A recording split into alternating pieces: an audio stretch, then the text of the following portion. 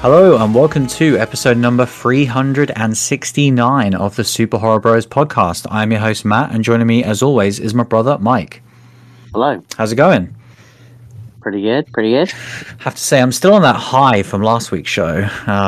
Just getting to talk about something so exceptional. I feel like we could just do round two this week because there's just so much to cover. Yeah, with House of Usher, but as is the, I guess, the forward momentum of this show is that we always have to keep moving forward. So, you know, we don't get time to just look back and linger in it. Like, I could have spent a month just on that show alone. But there's other stuff to talk about. There's other TV shows. There's other films. Pretty big film just come out that we'll be discussing shortly. I did have a moment, though, when I was on my Netflix and just seeing House of Usher, like, especially with it being the spooky season right now, and I was like, start it again. Damn, I've seen it all. I was like, God damn it. Like, I wish it was still there for me to watch. I know, like, how crazy is it to just rewatch it instantly? I know you were doing that with The Last of Us weekly, and I feel like this is another one of those shows that is just that good. It, you know, you wouldn't get sick of it, I don't think. I will never do a TV show like I did. You were crazy. Last of Us, because, like, even like, because like I've been enjoying Chucky, and like because I know there's so finite, I have been tempted to watch like the odd episode again, and I'm like, nah, let's not be silly. Whereas Last of Us, one of them I watched like 7 times. Yeah, I literally just watched it every night for that week until the next episode came out. That is amazing. Like that was just, I've never done anything like that. That was a whole nother level of just losing my mind. Yeah, it was. Oh, it was so good. I know. Like that, being in it, that is to me what is some of my all-time favorite TV experiences. And like, of course, I'll always go back to Lost, but like I remember being in those moments of those great TV shows, and it is something that you miss nowadays with something like House of Usher and Stranger Things, where like, you know, we kind of watch it in different times and we get to talk about it, of course, but having that weekly event when it's worthy of that, and The Last of Us absolutely was. Like, I could not imagine if they just said like, oh yeah, there's 5 episodes to watch. Like, I'd have to force myself to contain it and only watch like at a minimum 1 a day, because I'd need to savor it that much. But yeah, such a good time. But yeah, going into the news this week, this first one's pretty interesting, and luckily we do get to keep talking about Mike Flanagan. But this is his new project. Of course, he's returning finally after about 5 years away by the time this comes out, back to the film world, adapting a Stephen King short story called The Life of Chuck. And there's basically a full cast out there now that he's announced. So some of these we may have talked about before, and then there's kind of a few more that have been added, but just to go over them quickly, because there's a lot, and I'm not going to go over all of them. But the sort of main cast is Chiwetel Ejiofor, Karen Gillan, who was last in Oculus. So this is like a long time coming to her be back in a Mike Flanagan project. Jacob Tremblay, who's been in loads of them. Tom Hiddleston. Oh, yes, that was it. So I think the first 2 that we got for this was Tom Hiddleston and Mark Hamill. I remember talking about that in the news, and yeah, they're both in this. But then recently we also got a couple of definitely horror legends in the form of one, Matthew Lillard, who we'll actually get to talk about shortly for this week's film, and then also Heather Langenkamp. Nice. So he's bringing his Wes Craven legends into fold. And yeah, there's a whole host of names here. Kind of just glanced at it now. We've got David Dastmalchian, who's amazing. We've got Kate Siegel, of course. We've got Carl Lumbly as well, which is amazing. Samantha Sloyan, Rahul Kohli. So a lot of the names that you'd expect, and some new ones as well, which is always good. It's crazy how many people they announced for it. There's about 20 names there, which, like, again, this is a short story. And the little I know about it is it kind of tells the story of like one man's life over like multiple different time periods.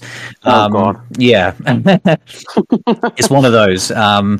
Yeah, beginning in reverse. So, told in reverse, beginning with his death and then going back to his childhood. So, yeah, it sounds Flanagan-esque. This cast list is filled with names that we adore. And of course, it's Mike Flanagan making a film. So is there anything else to say other than fuck yeah, inject it?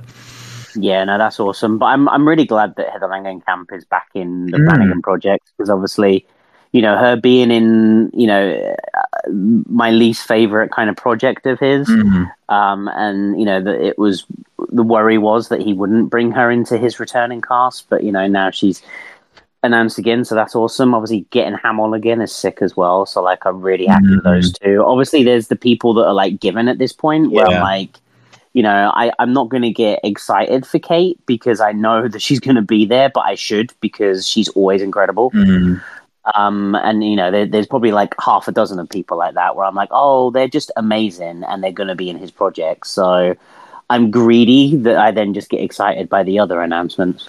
Yeah, I'm exactly the same.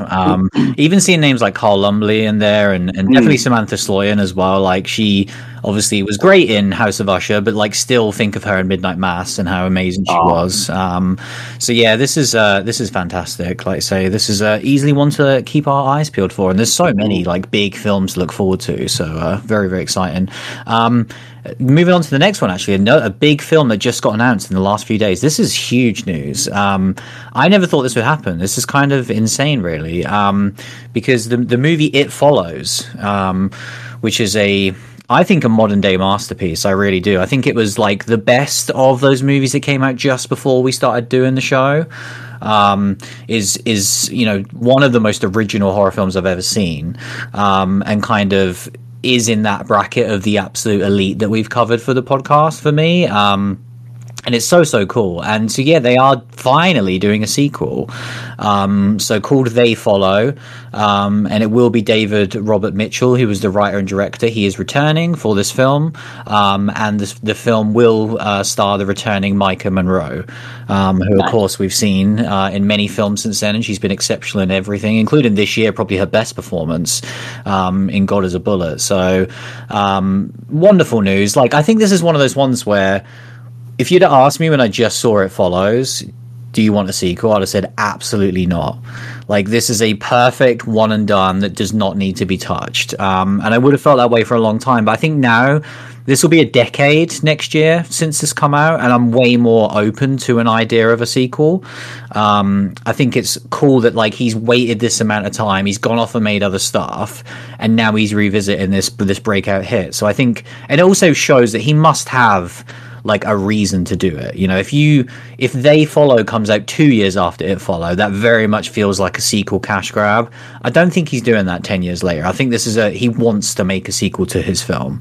So yeah, how do you feel, I guess, overall about not only there being a sequel to It Follows, but were you in the same category as me, or were you kind of more open to the idea of a sequel? Yeah, I mean, I think we've both said, multiple times on the podcast that it's a great standalone movie. But as with everything, the right script comes along and the right idea, then I'm down for it because it's a fantastic movie. So, our lead is announced, our director's back at the helm. So, it's not just one of these cash-in sequels with brand new cast and people, behind and in front of the camera. And yeah, I'm just hopeful that, like you, the director has a great idea for this, hence why it's taken a decade to come back to it. I think back to like Don't Breathe, when I'm like, I was just thinking about that as well. And it felt like it was a cash in, and it was like, was it a good movie, Don't Breathe 2? Yeah, it was all right, but like, Don't Breathe is incredible, and would Don't Breathe just be better as a standalone movie than having this second movie? And I'm like, don't get me wrong, you can still just watch this one movie, but now we're talking about it being part of having a sequel. It does just pull it down a little bit to me, that I'm like, and I remember like Happy Death Day was similar, and where these like incredible just standalone unique movies come out, and then these sequels come out quite quick and they do sully it a bit. And so yeah, my hope is that it just doesn't do that. Yeah, I completely agree with all those points. I think both those movies are perfect examples. Like Don't Breathe is the one that I was thinking of throughout this whole thing, where You watch something that's so original, but it's such a huge breakout hit, and it has such easy franchise potential with the characters. So it was kind of obvious they would do a sequel, even I didn't want it. And then it's just because it's so quick. Like I say, if it had been a decade on from Don't Breathe, I would have been more open to the idea, and I think everyone would. But this is cool. Like I say, if it comes out and it's just like terrible, then obviously that's unfortunate. But I don't think it will change like the legacy of It Follows. Whereas, like I say, if you do it like 2 years after, it can do. And because it was the same director for Happy Death Day. Yeah, it was. Yeah. Yeah, because obviously with Don't Breathe it was different. Yeah. Because that's obviously, I was thinking of the other side of that, which was Quiet Place, where it was like, we did not want a sequel to The Quiet Place. We were like, very much, that's a perfect movie. Yeah. And now we got the sequel, and we're like, we've heard nothing about this third movie. Yeah. In such a long time. I'm like, God damn it, we need it so badly after the end of the second one. Yeah, well, we've just got the spin-off one coming, haven't we, next year, and that's it at the minute. Yeah, but even that, like, we just heard very little about. Yeah, I think it is coming next summer. I assume it's still there, yeah. But yeah, I'm completely with you. Like they did exactly what The Last of Us did, where it was like this perfect thing that didn't need to be touched. They touched it and did an amazing sequel, but now that second part absolutely warrants a third part. And so now we are in this weird predicament where if we don't get these part threes, it is going to sully the overall thing. And like I say, that's not to say that I mean, The Last of Us Part 2 is exceptional, but like we need a part 3 after that. And the same with A Quiet Place is like outrageous how, in my opinion, it ends on such a major cliffhanger. That's why it's crazy that I've never rewatched that film. Like saw it once at the cinema and thought it was fantastic, but like I don't think I want to relive that right now, knowing that I'm going to watch a movie that has a fairly unsatisfying ending right now. But yeah, very, very excited for this one that's got announced. This next one's another sort of new film. Just a quick one here. So this just had its premiere at the BFI London Film Festival. New horror film called Starve Acre. And it's kind of been acquired for distribution and stuff, seemingly for next year. Now, typically this would be one on my radar because it is a sort of folk horror film, a British one, which can be good, but they're not. I wouldn't say they're like our favourite wheelhouse. No. But there is the two leads of this one is immediately like, well, we're definitely going to watch this because these are two people that we very much enjoy. Which is it is Matt Smith. Do you want to guess the other one? I just knew it. He's in everything. Do you want to guess who else would be in an indie British horror film? Richard Brake. No, it's a female. Oh, I don't know. It's Morfydd Clark. Okay, fantastic. Yeah, so straight away I seen those two names. I was like, well, we have to see this. But yeah, it's got a quick synopsis. I'm not actually going to go over it because it's quite wordy, but it is just like what you'd expect of a folk type film. So it wasn't reading the synopsis, it didn't grab me. But it's got, it had a really good reception, and to the point where it's been picked up by all these big distribution companies for next year. It's always nice to see these British films as well doing well, and obviously with that cast, it makes it a watch. So yeah, keep our eyes peeled for Starve Acre. I'm very glad that Moyford isn't just like bogged down waiting for Lord of the Rings. It's that's a good point. Yeah, that something like that, as huge as Lord of the Rings is, it's kind of like she ain't got to do shit. No. Like even though there is this downtime, it's the biggest TV show on the planet. So like just like in terms of budget, like she's good. So it's nice that she can just like have this freedom and go, yeah, I'm gonna do some indie British movies while I wait for this behemoth to come back. That's the thing as well that you just said, like, it's good that she has that freedom, because that would be my one worry if she's like the lead on this mega show that has so many spinning plates and, like I say, has this insane budget, that I assume they would have contracts that would mean like, look, you've now signed on to this, and if it's a success, you've signed on to X amount of seasons, and we just need you whenever we need you. I'm glad that she's, maybe this was just like a very small project that she was able to fit in, which is great, because yeah, this could have easily just been like a 5-week shoot, and that could be like on the level of a Saint Maud type film. So yeah, very, very happy about that. Yeah, and this last one's just a very small one, as it sort of leads us into this week's film, because yeah, Five Nights at Freddy's doing insane. Unsurprisingly, I'd say I think this is a long time coming. Like, my only question was whether or not they'd hit the wave of Five Nights at Freddy's a bit too late, because obviously this that franchise, and the on-demand release. Yeah, that's so weird. Like, now, as we know, go into this, like, I don't understand why this is on Peacock in the States, because it's doing tremendously well. Over the weekend, it made 78 million domestically, and 130 million worldwide over the weekend. So with a budget of 20 million, this has already made its money back and then some. So it's like pretty much guaranteed a sequel. And then a few of the kind of records it broke. This is the biggest Blumhouse global opening of all time, which beat Halloween in 2018. Wow. It's also the highest grossing opening weekend for a Blumhouse film. So that's the same thing. The highest opening ever for a PG rated horror film, surpassing The Mummy Returns. The biggest original horror opening of 2023, and the second biggest horror opening just behind The Nun 2. That's crazy that The Nun 2 did that well. I'm assuming that's just domestic. Also, I just vomited a little bit then. Yeah, it's also the highest domestic opening for the Halloween weekend ever. So not in genre or anything, just the most amount of money a film has made in the States over a Halloween weekend, beating Puss in Boots' record. And I know that great great Halloween film. Horror movie. And then lastly, the biggest domestic horror movie opening weekend of the year, beating Scream 6. Actually, there's a couple. This is an insane one. The third largest domestic opening ever for a horror film, behind It and It Chapter 2. So this is killing it, and specifically this is not doing well. This is like insanity. Yeah, this is record breaking. All of these things, like it's going to be arguably the biggest Blumhouse film ever, certainly for a horror film. And yeah, now it's beating all these records, and yeah, it's crazy. And obviously they're going to get that bump. Like, Halloween's going to continue into the next weekend and stuff. So I think it's easily going to be like the highest grossing horror movie of the year. And there's been some big ones. Like, we've had a lot of hits this year. Like The Nun 2 was a hit financially. Obviously Scream did really well. There's been a few others as well. So it's like horror has done. Oh, The Exorcist made like over 100 million. Did well, like it didn't make its 500 million or whatever they paid for the rights, which is absurd. But in terms of a film, it did fantastically. Yeah, that's the problem. They needed Marvel numbers. Exactly. Yeah, like Marvel numbers from 5 years ago. Like not even this year's Marvel numbers.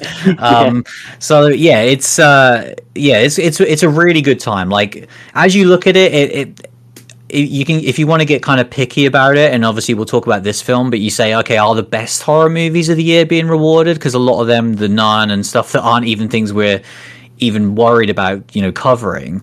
And then you see a movie, there was some that haven't done, like Scream's done well, but it hasn't done as well as some of these other ones.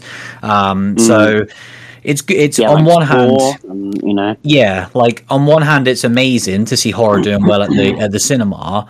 But if it's, Saw's a great example. But if it is like just The Exorcist and The Nun and stuff, it's like, is that a good reflection or not? And the one thing about this is, I know it's based upon a franchise, which is why it's done so well. But at least it's funny to see it. That is a bit crafty, actually, the more I think about it. The fact that they say it's the biggest original horror opening. I was going to say I smirked at that when you read it, because I was like, is it an original horror opening? Like, just because it's not theatrically, like, It technically is, but it won't beat those records like the one that Jordan Peele had when it was like biggest domestic opening weekend for a non-franchise film. I guess that's the thing. I guess you just got to use the word non-franchise. Yeah, because he got that where it was like Avatar was the last one before that, like the first Avatar, and then he beat that record. Yeah. So that was insane, and that just makes you realize, like, God, everything is a franchise. Like we had that conversation at the time where I was like, oh, the only thing I can think of that would be close to that would be talented directors. These auteurs, like a Tarantino movie, a Nolan movie. These aren't typically franchise films, almost ever. So that's weird that he was able to beat those as opening. But yeah, it's absolutely killing it. Should we talk about it? Yeah, we might as well. Let's talk about Five Nights at Freddy's.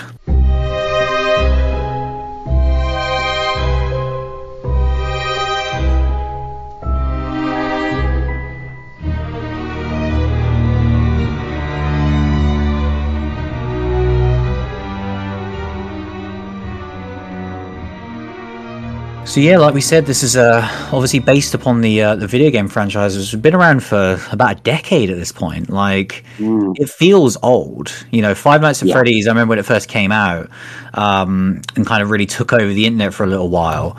And it was kind of riding that wave of when YouTube was first taken off and streamers, and it was just like the perfect game at that time, because it was so easy just to show someone like what it is. You know, you're creeping around this abandoned place. There's going to be these crazy jump scares. And it's wild that this franchise has... I really thought it would have been like a Slender Man, in my opinion, because those were the same to me. And I was always more intrigued by Slender Man, just visually. But that was just like a game that came out that had the zeitgeist for about a year and then just disappeared off the face of the planet. And like, that isn't a successful franchise. Whereas this has... over a dozen games at this point. It had new games that came out this year, so this is still doing big things. The thing that Five Nights has done weirdly is that it's bled into because it's still like popular online and stuff, on YouTube and stuff. It's bled into like children's kind of massively horror, even though it's not. You know, and so you go into a toy shop and you see Fortnite toys, you see, you know, all of these other things. You see some of these horror things like Huggy Wuggy and stuff, but then you see Five Nights at Freddy's there. And it's like sold as a toy, like as a kid's toy. And it's like, but these games are proper horror. Well, I was intrigued. They are horror games. You know, they are 18 rated, quite high horror games. That's what I was thinking. That's what I was thinking. Where I was like, are they? Because I don't know. Because I've never really played one or been interested enough to play one. But yeah, I am curious if like the one that came out this year, for example, like is that 18 rated? Yeah, I wonder if they've tamed, you know, kind of tamed it down a bit and made it more child friendly. Because I think, you know, there's a line, and you know, we'll talk about that a lot with this movie, really, where so much of what Five Nights at Freddy's is kind of you can get away with. Like this could be an episode of Goosebumps until it decides not to be,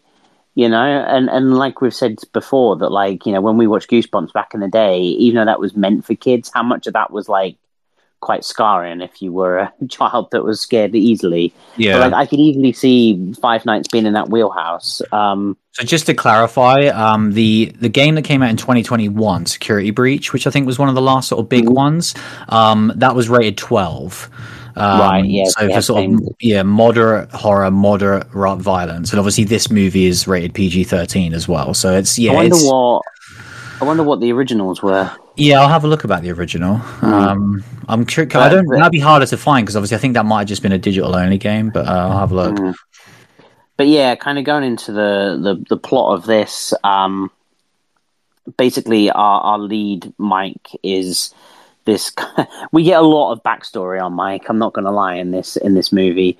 But basically, we find out that he has got this troubled past where his brother gets kidnapped almost in front of him, and almost that he blames himself for his brother's kidnapping. And we kind of cut to him as an adult, and he's troubled and can't keep a job and is looking after his young sister, and lands a job as a security guard at the defunct Freddy's Pizzeria, whatever it's called, where the Freddy and his gang are these kind of, I mean, I'm sure you know what the gimmick is, you know, these characters, these children's characters. I was trying to think, is it Chuck E. Cheese, that sort of thing? Yeah, the animatronics. These American kind of animatronic characters in these little restaurants in kind of, you know, middle America that we just don't really, you know, we can't really relate to them over here. We've only ever seen this sort of stuff in movies. Yeah, I've always been fascinated by it, and it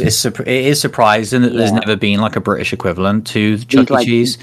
Yeah, exactly. These gimmick restaurants where they have these characters, you know, and it's like we have them at theme parks, but we don't have them at restaurants like this. And but yeah, and basically he is given the task to be the security guard for this place overnight, why the fuck this place needs a security guard overnight is beyond me, but it does, and he's been given the job. Yeah, the robots don't want to stay still, and spookiness begins to happen. I mean, it's weird because I played a little bit of like one of the games. I think I played like the original one and like a little bit, and there was like 4 or 5 levels, and you have to look at the cameras and find certain things without getting jump scared, basically. And it was quite random whether you get jump scared or not. And I just found it like annoying, where I was like, God damn it, I do the same thing, and you just get got. But a lot of it was on the cameras, and a lot of it was kind of these jump scares and movements, and on the cameras, etc. And this movie doesn't do that. Like, it's quite brash and in your face that these characters are moving, whether they're moving on their own free will, whether they've got a spirit, what the hell's going on, or whether they're just the animatronics coming to life. The movie starts to unpack, but the machines move in front of people quite openly throughout most of this movie. Yeah, which I wasn't expecting going into it. I thought it was going to be more subtle, and I thought it was going to be more, like we get with Chucky or Megan, and that we're not Megan so much because she is just all moving and all talking, but like Chucky and that sort of thing, where it's kind of, they might talk to one character, but then to everyone else, they're these lifeless, non-moving things. And especially, I thought they'd play into the security cameras more and that sort of thing. And I do wonder whether just the modern Five Nights at Freddy's games have moved away from what I know the original to be. Yeah, I think they have. Yeah, where it's just more about these characters that are, 50-50, like cute looking kids characters and really fucking creepy. And they toe the line of that really well. And I think that's why they've kind of stood for so long, these characters, because they do just perfectly toe that line of like, this could easily just be a kid's toy that is completely fine. Or it could be like a crazy horror thing, and the design is very good on them. But yeah, I guess the only other thing is the kind of most notable cast member is the legend that is Matthew Lillard, who I didn't even recognize him initially. I didn't, because I knew he was in this, and I was like waiting for him to get into this, and because you hear him talking, and I didn't recognize his voice at all.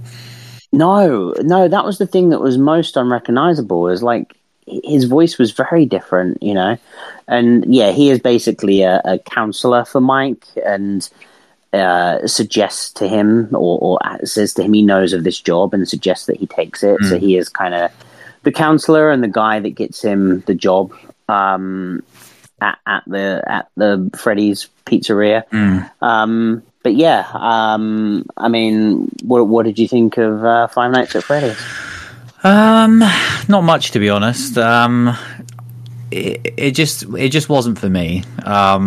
Like, I'm going to try and keep it short. Who was it for? Well, it's for children. To put it quite, bluntly, there was a moment about halfway through the film where I had that realization, and I was like, I don't know why I'm watching this. And I feel like this was just one of those opportune moments that we got caught in the crosshairs of a fandom and a community and a huge thing that just isn't for us. And because it is technically a new horror film, we then fall into that category of it should be for us, but it's absolutely not for us. This is a very, a fan base which is loyal to this IP and loves it at this point, and clearly shows up time and time again for the games and this film.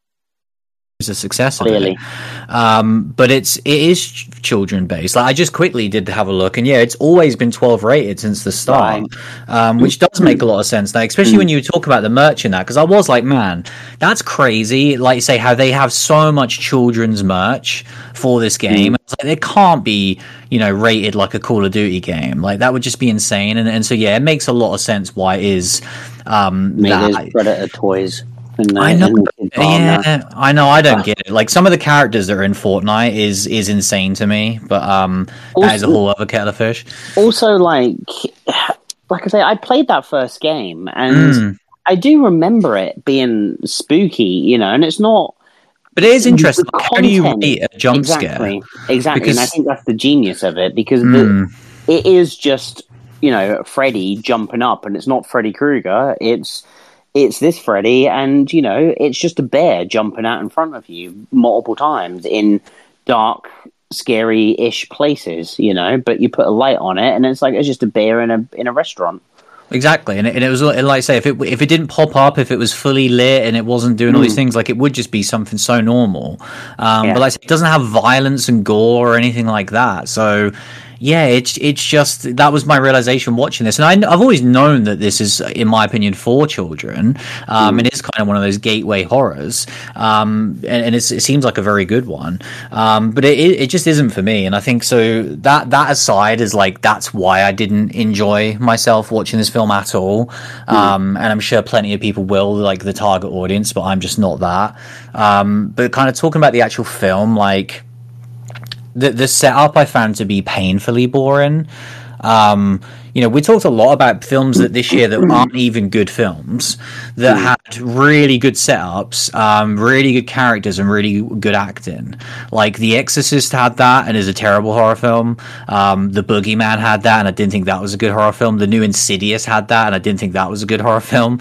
Like, that's typically the thing that even the bad films get right, is like the good drama, good setup, and we talk time and time again about how we're so lucky to get consistently amazing acting performances.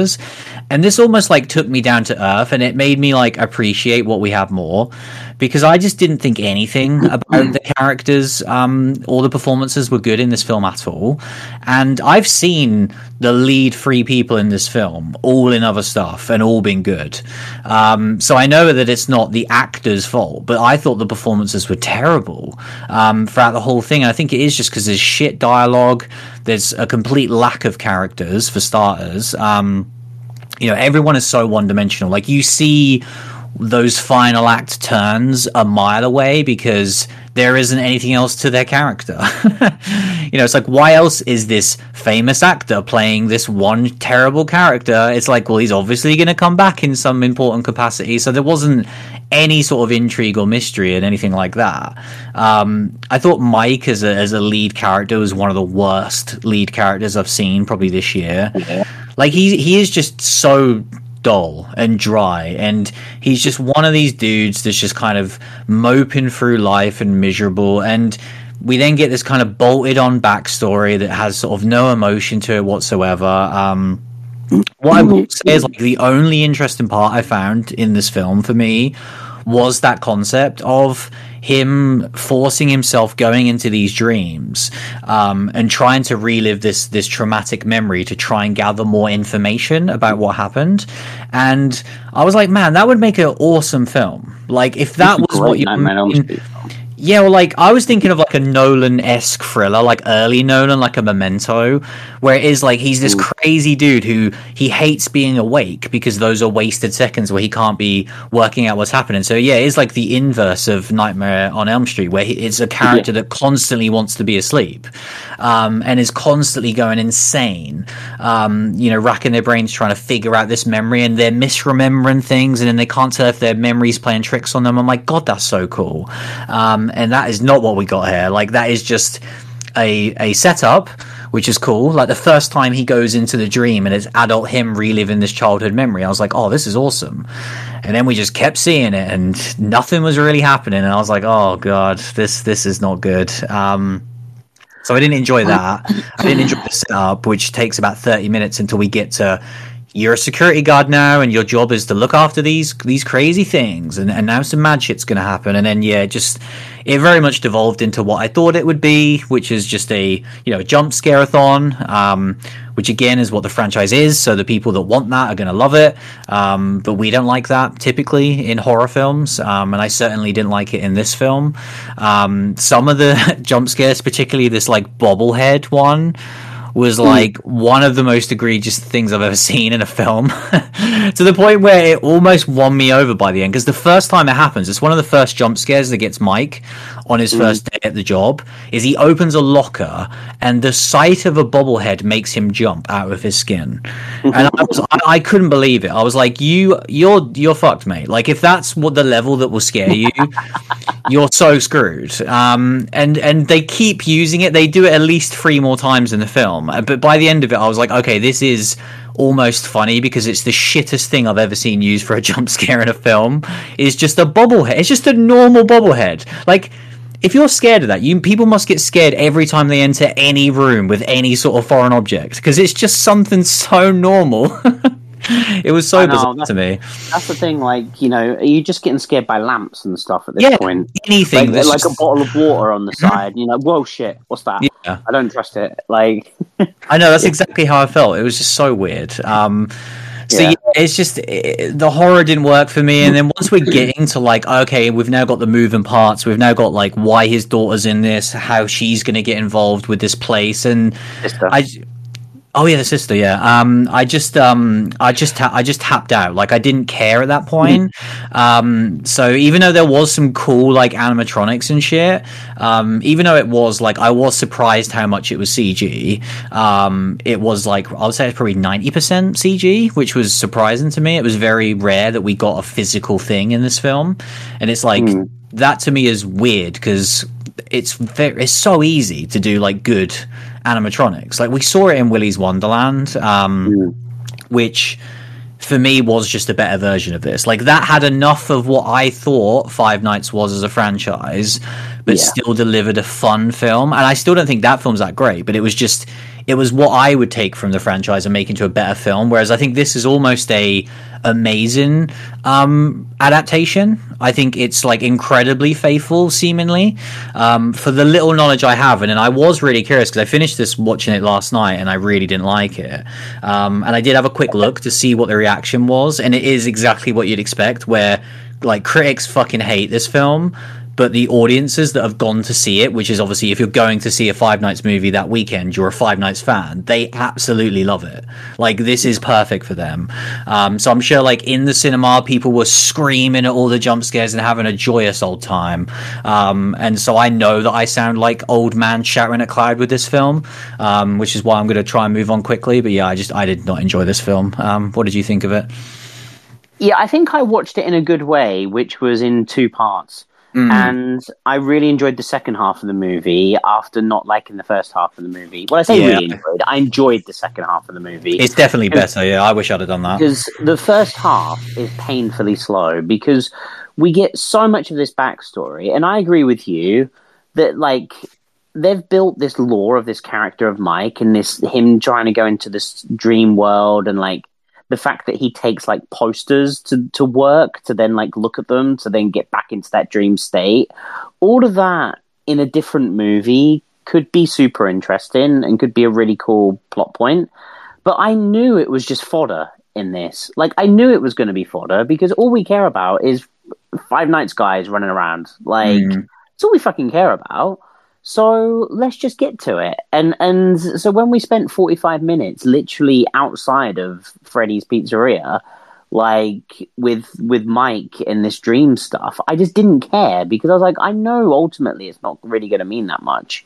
And they do weave it into the finale and weave it into the plot a lot, but it's not what people are going to this movie for. And like you said, the people that walked out of this movie having a great time, they didn't go, oh, Mike and his dream sequences and his brother and going into that was cool, wasn't it? They'd go, oh yeah, animatronics were cool to see, even if they are in CG, like they're cool. So, I found that weird that they kind of put that much in, and yeah, it did bore me, because I knew it wasn't going to give me anything that I wanted, and so I just wanted to see the shit that I knew I was gonna get from this. And when I got that, I found it enjoyable, and I found this movie incredibly strange because I agree for you that this is kind of meant for kids, but then they in a couple of scenes, very similar to Megan, we had a very similar conversation, and there's a couple of scenes in this movie where they push it a little too far, and that's why it's got a 15 over in England. And it just shows how much they give zero shits outside of America certification. Absolutely. Because this movie would make way more money in England if it's a 12, but that way more money in England is insignificant compared to the American box office. Yeah, this was PG-13. That's all that matters. Exactly, but it's insane that this is a 15. Because it does cut out like so much of it, and like I know that UK cinemas are literally for the first time in years being strict on like ID and stuff for this movie, right? To try to like cinemas have said like we will be IDing for this like multiple times, and it's like when did they ever do that? Like could a 10-year-old got into Saw? Like probably pretty easy. But it seems like a 10-year-old would struggle to get into this because they're being quite strict with it. And it's just kind of farcical. And I think they did just cock it up where, when Goosebumps came out, the Jack Black one, and it was like, oh no, this is clearly a kid's horror movie. And don't get me wrong, that is tonally very different and zany and everything else. But it's like, yeah, we're not just going to throw in like a bloody decapitation in this. And I feel like with Five Guys, I know it's closer to Five Guys, Five Nights at Freddy's. Oh man, I want a Five Guys now. I know this is much more horror than what the Jack Black Goosebumps was trying to be, but I just felt like they pushed it too far at times, and like I wanted them to go, full on Willy's Wonderland. But they should have toned it back. They either had to just go crazy with it and give me something more that I want. But why would they give me what I want when I'm not a diehard fan? So what they should have done was scale it back more and just made it more universally. But I guess the PG-13 has paid the dividend that they need.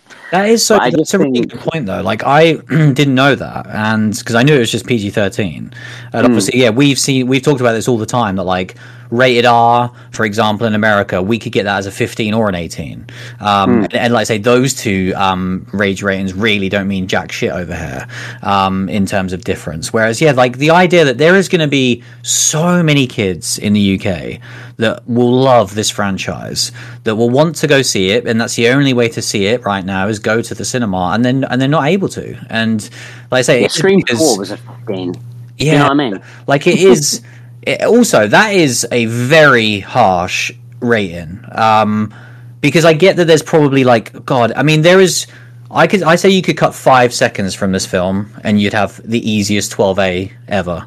Like there's like 2 kills and they don't even go that hard. It's just because there's a bit of blood where the kill happens off screen and you kind of see the aftermath just after it with quite a bit of blood from the animatronics. Yeah, and there's a scene where you see some dead bodies as well, like after they've been killed. And yeah, like I said, there's just a couple of cuts like that because I think then this would be a really good gateway horror movie.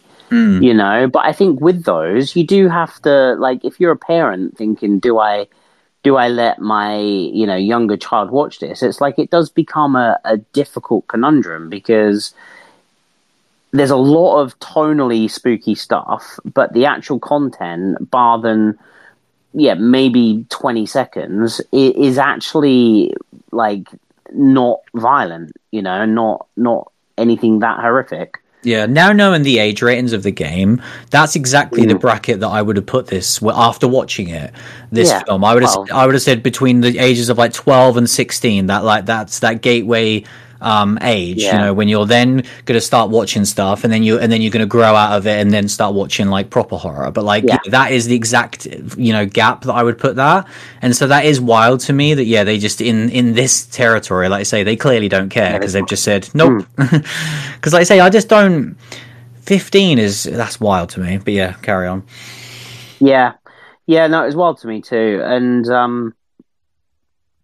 so yeah, like I enjoyed the Freddy stuff to a point, but I was the same where I was like, I've seen Willy's Wonderland that I enjoyed way more, and I still didn't love that movie. And with this one, it was like, okay, this was, it was cool seeing these characters, seeing these kind of animatronic characters that I've known for so long, even though I've not been that familiar with the games. You just see them all the time, don't you? Yeah. In the last decade. Like I said, seeing them in toy shops and everything else, it's like, yeah, I kind of got a pop to see them, but ultimately, it was, it didn't feed me what I wanted, because obviously it wasn't for me. And then when we got to the finale, I did get a pop out of just what they did, just because I'm me and I'm gonna get a pop out of it, even though it's fucking low hanging fruit. I don't care. Especially there was one line in particular that was said, and I proper popped for it. And I was like, "Oh, you bastards! You put that in specifically for me." Yeah, they definitely didn't get me. That just reminded me where I was like, "Yeah, keep this shit out of the new Screams. I beg of you." Yeah, but I think that's what was great about it, because it did me where it gave me a pop, but also I was like, I'm glad I'm getting it here and not in a Scream movie. I was like, I wish it was a better movie, like, but still. But yeah, like I didn't have a terrible time. I had a terrible time with the first half. I found it very slow and boring. But the breaking it up into two parts, if I was just to review the second half of this movie, I'd be like, yeah, I had a pretty good time. Like it moves along, and I got to see what I wanted to see, and maybe this should be an hour-long movie. Yeah, because it's quite long. What is it, an hour and 50? Yeah. And like I say, I probably watched the first 50 minutes and then watched the second, then watched the hour. And yeah, if I'd have watched this in one go, it would have been way more of a chore for sure. Yeah, definitely. So what would your recommendation be for this one? Yeah, I mean, I think if you've got a kid that's maybe 10 or 12 and they like horror and like these sorts of games, then you can watch it with them and you'll have an all right time. This isn't dreadful. If you're an adult horror fan that isn't going to be watching it with a child, then you can go watch adult horror movies and have a better time. Yeah, I completely agree. I wouldn't recommend this from my own point of view, because I did not enjoy it at all, and I would assume that that kids would like it, but I don't know that enough. But yeah, well said. It's just a weird one. Like even though I should have known this, because now that I've seen the film, I'm like, oh yeah, of course. Like that, there's a reason why I haven't played these games for the last decade, and I'm a huge horror game fan, because I know this franchise isn't for me, and I stick to my wheelhouse. But yeah, I don't know why I thought the film would be different. But they delivered, I think, on what they needed to do, and clearly the box office is showing that. So I'm sure we're going to have 35 Nights at Freddy's films in the next decade. So look forward to that. I can't wait. We won't be talking about them, so someone else can. But yeah, that was our discussion on Five Nights at Freddy's. We'll take a quick break, and we will be right back.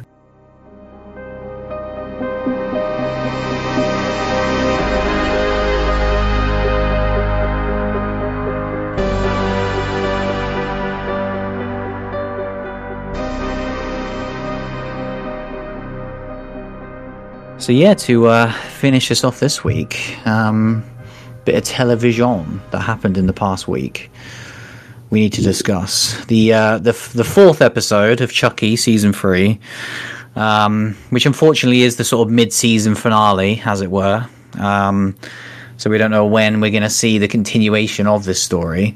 And of course, full spoilers, as always, for our TV chats. But yeah, I thought this was like absolutely sensational. I think this is probably my favorite episode of Chucky to date out of all the seasons. I think it's everything I wanted the show to be. Like there wasn't a single wasted scene. it was 45 minutes that was over in a blink of an eye. Like, the pace was almost too quick. When we got to, like, there was a bit when we had about 2 minutes left, and I was like, how the fuck are we only got 2 minutes left? Yeah, I was the same, like, because it was when the president was walking after Chucky. Yeah. I was like, are we going to get him killing the president? Like, that was how I thought it was going to end. And I feel like if they'd have been more mindful of this being because it doesn't feel like one. Like, that would be the only downside, is it just felt like say, my favorite episode of the show so far. But it feels like, oh man, can't wait to watch it next week. Like, that was my feeling, and then you have to remember, like, you can't do that. But like, I was so aware of that as well, which is upsetting. It was what I wanted. Like, the last 2 episodes were amazing, but we said it was. I always found it disjointed that they kind of keep these stories separate for no real reason. And I get that they've cut the fat, as it were, because there's a lot less loose threads. Like, it is only just Jennifer in jail right now, going on side by side with the White House stuff with the teens and Chucky. Because we didn't see Mika, did we? No, we didn't see Nika, and like Caroline still hasn't come back into it yet, and stuff like that. Like, Andy was obviously not in this in any form. Dream sequence. Yeah, last week. Yeah. So, I mean, like, in the entire series so far. Exactly. Yeah. So it's like, it is smaller, just having these 2 stories going on, but they're so good, and it really captured everything that I love about the show, because like all the Jennifer stuff was superb. Like, the comedy was landing, the kill that she did, the voodoo doll kill, oh my god, was equal parts hilarious, but also one of the most grotesque things I've seen all year. When her face comes out of that boiling water, that is one of the coolest effects I've ever seen of like a melted face. So cool. It's gone to Ash versus Evil Dead. Like, that's what it reminded me of, like that morgue scene. Yes, yeah, it was. So that was amazing. But then what we got, like the main crux of the story, which has been building, I've been enjoying it more week after week. This was perfect for me. It all made sense. Like, why we're in the White House, getting the kids in there, which was something that we've talked about, like, how are they going to do it? And it was such a hilarious thing of just, it's just a party, like, and you're invited. So getting that was great. I love, like, when it's all be a bit slutty on Instagram, and the president's son's gonna slide into your DMs. Exactly, yeah. It's tried and tested. Like, the fact that all 3 of them were dressed as different good guy dolls was amazing. I popped so hard when they came out of the car. Like Devin looks so stupid in his like little builder outfit. I loved it so much. So yeah, that was just amazing. And then Chucky, like, I think this was the best Chucky we've had in so long. Like, he's doing stuff, like him with the little mask, like him in an outfit is always gold. But then like, yeah, I love it. But we get to see him walk loads in this one, and I always love seeing that, like, real puppetry. It just always sells it as a doll so much better. The chandelier kill was incredible, and when we see the little cut to him like chuckling away as he's unscrewing the nuts, I just, it's so good. Like, reminded me of Dobby. Yeah, it was, everything about this was great. This is what I love about Chucky. This had great humor, great kills. It was like a great continuation of the story. Like, Jennifer Tilly just smashing it as always, and the teens all having interesting stuff to do. Loved it easily my favorite of this bunch. But I genuinely think it was my favorite overall, because it had everything. It had drama, it had comedy, and it had unbelievable kills, and like the production value. Like, they showed so much of the White House, from the exterior to all the inside, with all the costuming, all the camera work. Like, this felt bigger. Like, when you think about how many episodes we had, like at least 3 episodes last season where we were just stuck in that one place that was just one of them we were just stuck in like a fucking chapel for like the whole episode. It was so boring to look at, whereas everything about this is exciting and Chucky to me. So yeah, I could not have loved this anymore. This episode pissed me off, because I was like, how is it this good? Where I'm like, how are you even making them at this point? Let alone you're filming, you're set your location in the White House. You're getting these fun cameos from people. It's like, how I just don't understand how it's getting made. When Keenan popped up last week, I lost my mind, and I just don't get it. And it's gone back into this fantastic you know, just continuation of the story. And also I was like, man, when I'm watching it, I'm like, I'm as obsessed with Jennifer Tilly as Don Mancini is. Like when I'm watching this, where I'm like, she's just fantastic in every way. Like she's terrifying, she's hilarious, she's hot. Like it's just everything. Where I'm watching it, and I'm like, I don't understand why she's not in more things. Yeah. But then I realized that, like, I'm not sure whether she's acting at this point. That's the thing. Like, what I love is that there are so many layers to it at this point that, like, I get lost myself when she's talking to people and she's like correcting them on her name and stuff. And yeah, like, I loved when she's talking to that woman that she kills with the voodoo doll, and she's like, you know, I loved you in this film. And she's like, oh no, that was my sister that I killed. And then you're like, oh yeah, like she killed her sister, but it wasn't actually her sister because this is now Tiffany. Like it's just insane. I love it so much. Yeah. Well, and I love that we're in the joke as well. That's the thing. Like, like I can't like this conversation is for such few people because if you've not watched Chucky, like all movies and then the 2 seasons beforehand to get into season 3, like don't bother. Yeah, like you watch you know if you start season 3 of Chucky and you because we've been talking about it the last few weeks, you're out of your mind.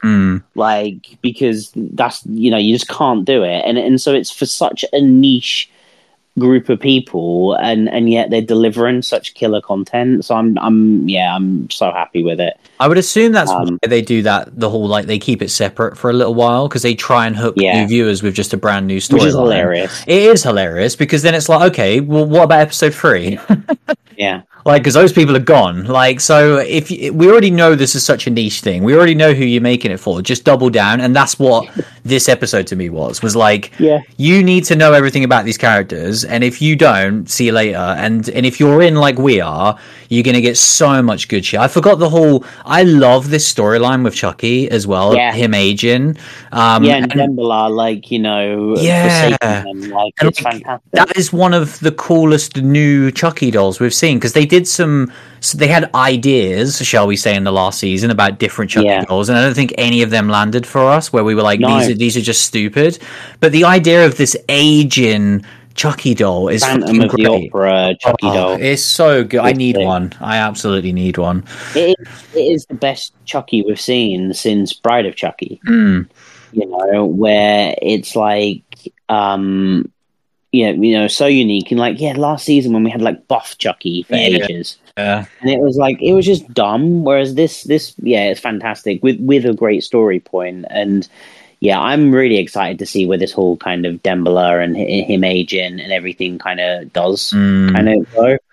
And like, and then Jennifer with her just voodooing people and now having a bunch of zombie prison guards that are going to just walk her out of the gates. Like that's fantastic as well. Like it really did end on such a high, and the only downer is that we just know now we have to wait an obscene amount of time, possibly. Like as long as we get it, as long as we get it. Like I don't know what will happen if like. I mean, I couldn't think of a stronger point for them to end. But yeah, if for something happens, heaven forbid, and for a multitude of different reasons, and it means they can't continue it, I'll be so devastated because they are on fire right now, and they are producing on the level of season 1, and they could easily eclipse it because I think now they've really. These storylines just work. Like we've heard it on this conversation. Like I was so unsure on that first episode, and how much that's completely turned around where I'm like, this is the best scenario we've seen Chucky in years. And they've also stripped it back we've only got one Chucky right now, which I think is a major thing. Like he feels like our Chucky again. And it feels like an actual story of shit, like there's a ticking clock here, like I need to kill these people, otherwise I'm done for and this is all over. And like it hasn't felt like that for a while. It's felt a bit too easy to just be like, you can just always make a trillion Chucky dolls at this point. Well, and it's like Tiff, you know, Tiff is in Jennifer's body and she is on death row. I love that. It's so cool. It's great. Like there's so many parts of it. It really is great. The only thing that also annoys me is I just keep looking at that Arrow set now. I'm like, I want that, and then I want them. Then I want Arrow to do the Chucky TV complete set when this is all set and done. But I don't know whether it ever will be, because I think this is just a forever thing now. I hope so. I hope so. I hope so too. It's been a joy. The only other thing I was going to mention was I did catch myself up on American Horror Story. The new season. So is it over now, or? No, we're on episode 5. Right. That's out right now, I believe, and like it's grown on me a bit. Like it's slow, and it doesn't have like this amazing horror in every episode, but it is because I think it might even have a break now. I think I'm not sure whether that's got the same problem as Yes, it is split into 2 parts. Yeah, so I think that's it now as well, and it's like it's good, and it's been building up with The Odd Thing, and it is interesting, and also because Emma Roberts is the lead, and I really like her. Like, she is definitely carrying the show for me. Don't get me to watch it. Where, like, just seeing her is great, but I wish it was a better story. But then, it has just grown on me these last couple of episodes, where I'm like, oh, okay, I know what American Horror Story is now. Where it's like, it isn't this really crazy, I think back to some of them earlier seasons, and just like some of the stuff that was in the episodes, and like the cool Halloween episodes and all of that, it's like that's gone now, and it's like, yeah, now we have a 10 episode TV show that probably should be 3 or 4, and will you get a good story from it? Let's see. And like, this one is interesting and is building in different ways. So yeah, like it's definitely not as sour as last season, but it's still nowhere near the highs that it needs to be. And in particular with what we've had TV this year, when we're talking about little stuff like Chucky that is just like killing it, we're talking about, well, we haven't talked about it, but Creep Show that was delivering what it says on the tin. Really, it delivers more Creep Show, maybe not to the level we had before, but it's still doing what it, says it want, what its MO is. And then, we've had these 2 just absolute killer horror TV shows this year. It's like, yeah, American Horror Story has been kind of, left very much on the back burner. Yeah, I had seen that it had stopped there, and so that's why I'd assumed that it just finished. And so now seeing that because it's obviously split into 2 parts. I'm guessing like Chucky, but because like I don't know if I'm guessing the story isn't over. Yeah, this is just like if there'd have been an episode next week, there's just continuation. Because obviously it is a bit confusing with that, because they have had like split seasons before, so that is why it is a bit confusing. But I'm guessing that is not the case. Full season, of the story with Emma Roberts. So I wonder when that's going to be back. It's so weird, like what a time we live in, where these shows are just getting like stopped. Did I tell you what the synopsis is of this one? Yeah, I vaguely know about it. Yeah, like it, and it is interesting. The cast definitely was like had me intrigued. Where I might watch it at some point, but especially now knowing that it's not even all out, I'm not touching this with a barge pole until it's well and truly all out there. Good stuff. But that is it for another week. We've got a few things on the back burner. We've got that new Hell House movie, which would be nice to see on the old Shudder. So I'm sure we'll get to that. Like you just mentioned, we've got Creep Show as well. We might have to just squeeze that in at some point. But yeah, good stuff to talk about. The Halloween season always drips into November, which is always nice. But yeah, that was episode 369. Thanks for listening as always, and we'll see you again very soon. See you later, everyone.